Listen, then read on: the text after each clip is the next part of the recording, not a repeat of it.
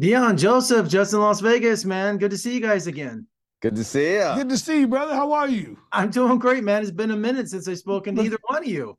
You in the fear car, man. Oh, with man. Joe. Yeah, You're in my that's the back intruder. seat. That's the intruder car. You're gonna get sick face in the back like that. Oh, man, I'm heading up to the Strawberry Lodge, man. We're going to have a good time tonight. That's funny.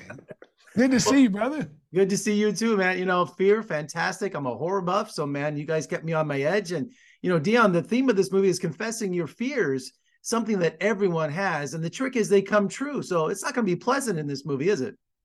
You know what? No, I mean, look, you have to do the natural steps to make a really cool horror thriller film, right? And I think exploring this is something that has been done before in terms of like, oh, face your fears. But I think we were able to do it a different way because we were living in a time where the fears that we have been exploring have been magnified. So when you think about the pandemic, when you think about political unrest, when you think about social unrest, it's just a moment where fear is at an all-time high. And I felt like what we would do in this movie was allow people to deal with real fears. It's not just spiders and bugs. It's things that mentally block you. You know what I mean? So commitment, falling in love, you know what I mean? People trusting you. These are things that I had never seen in movies to be explored that way in terms of fear. And I think it's a very smart movie. I think it's a movie where you have to actually sit down and watch it and not just look at it for face value. You have to pay attention to what it's about. And I think it's done right. And I love the message of what the movie represents. And I also love that it's like bigger concept stuff like, oh, a fear of commitment, but then also stuff that's a practical, tangible, physical thing. Fear of drowning, fear of water, fear of snakes or whatever. But that you see that it's all tied together because what the film shows you is that there is no escaping your fear, that you have to deal with your fear. You have to face your fear. One way or another, you will. And unlike most films, this film has, I think, a really positive message, even though some gory and phantasmagoric things happen within the film, that there's a real strong message, and that is faith over fear. Love it. And, you know, Deon, it wouldn't be a horror film if we didn't have, you know, guess the expendable characters and how they meet their demise. And you set that up at the campfire scene. So it's like place your bets. But was it something that fun to write a film like this? Like you come up with the characters and their fears and how we're going to get rid of each one of them? Yeah, man, it was fun to do it. It was a really, it was an experience I will always have as a filmmaker. I think the closest experience I've had to making a movie like this probably was making The Intruder with Joseph and Michael Ealy and Megan, in terms of like just being very quick, very thorough, making something that we know audiences want to see. But this movie was made for $1 million. So what was interesting about the film was to be able to pull off some of those gags in an hour or 2 hours. You know what I mean? Stunts, drowning people, pulling them downstairs. I mean, these are 2 takes. You know what I mean? So a little bit was super fun, but then on the other side, it was very technical and it took a lot of focus from me to be able to deliver that much content in 14, 15 days. Well, I was going to say, you know, Deon, casting Joseph here, I think of him as a street smart, tough guy, like from Power. You know, but now he's playing an author, you know, and in the horror genre too. So Joseph, that was a stretch for you, or do you just? That's awesome.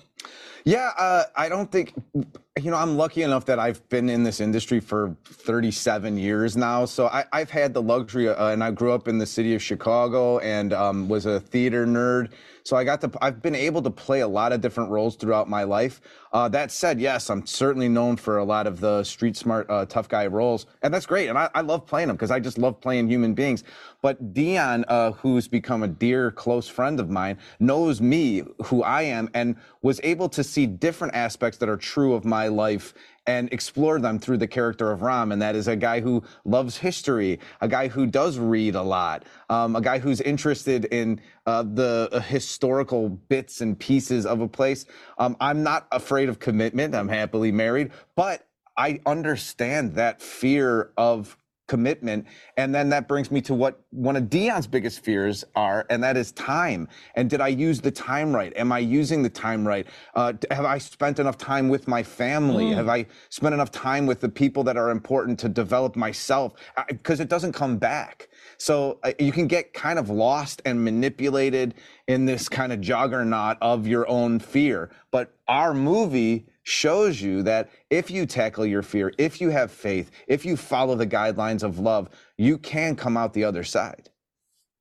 And also, I love, the Strawberry Lodge in the mountains of Northern California. It's a character itself in the movie. It's a great place for Jennings to do research for his book. It's like a wine country shining setting, isn't it? Yes. That it is, man. What a cool place. That place was in the early 1800s. It was built.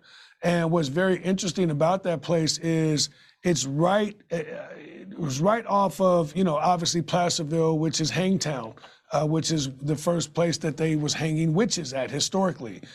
So there's a lot of history around the energy of that place and what it is. It was a very creepy place, and I agree with you. When I seen it, I was like, oh, this is gonna be a great character for this film. And to put those characters inside of a character is every, filmmaker's dream to be able to do something like that. And it's really haunted, so you get to see a real haunted house. Yeah, you really go there and really see some real witches in there if you really want to go up there and hang out. No, I'm good. I'll experience it through your movie. No, but look, I will tell you this, man. The greatest thing about this movie, there's a line in the film, at the end of the film, where Joe says, "We're manifesting fear." And that is a snapshot of what the movie is. If you can, whatever it is you're manifesting in your life becomes a reality. So you can manifest joy, you can manifest love, or you can manifest pain, hate, negative energy. Whatever is being fed to you, it's important for you to actually manifest something positive. The more you put in, the more you get out. So if you're putting a lot of negative in there, if you listen to a lot of negative, you're seeing a lot of negative, that's what the results are gonna be. So I love this movie because it deals with the mind. A lot like The Shining. The Shining is obviously something no one in the world could touch, but we are able to use elements of what that movie meant to us. You know what I mean? So I love the fact that we were able to make some hints of hallway shots, mind-boggling ideas, thoughts, horror concept, but then at the same time, it all deals with the mind. And playing with reality, exactly, like The Shining does. Like, did that just happen? Are those people there? Is this really happening? And Fear really explores that in a psychologically exciting way. Well, gentlemen, congratulations. You installed fear with fear, and I knew we were going to get something a little deeper than an average horror film from you, Deon. So congratulations. Thank you for that, man. And make sure we let everybody know it's available now to buy or purchase online. And on the 25th, it's on demand everywhere. You can see it, get it, check it out, watch it a couple of times to see if you like it. I will get the word out, and let's talk again soon, both of you, okay? Thank you, brother. Appreciate you, man. Thank you. All right, peace to Vegas.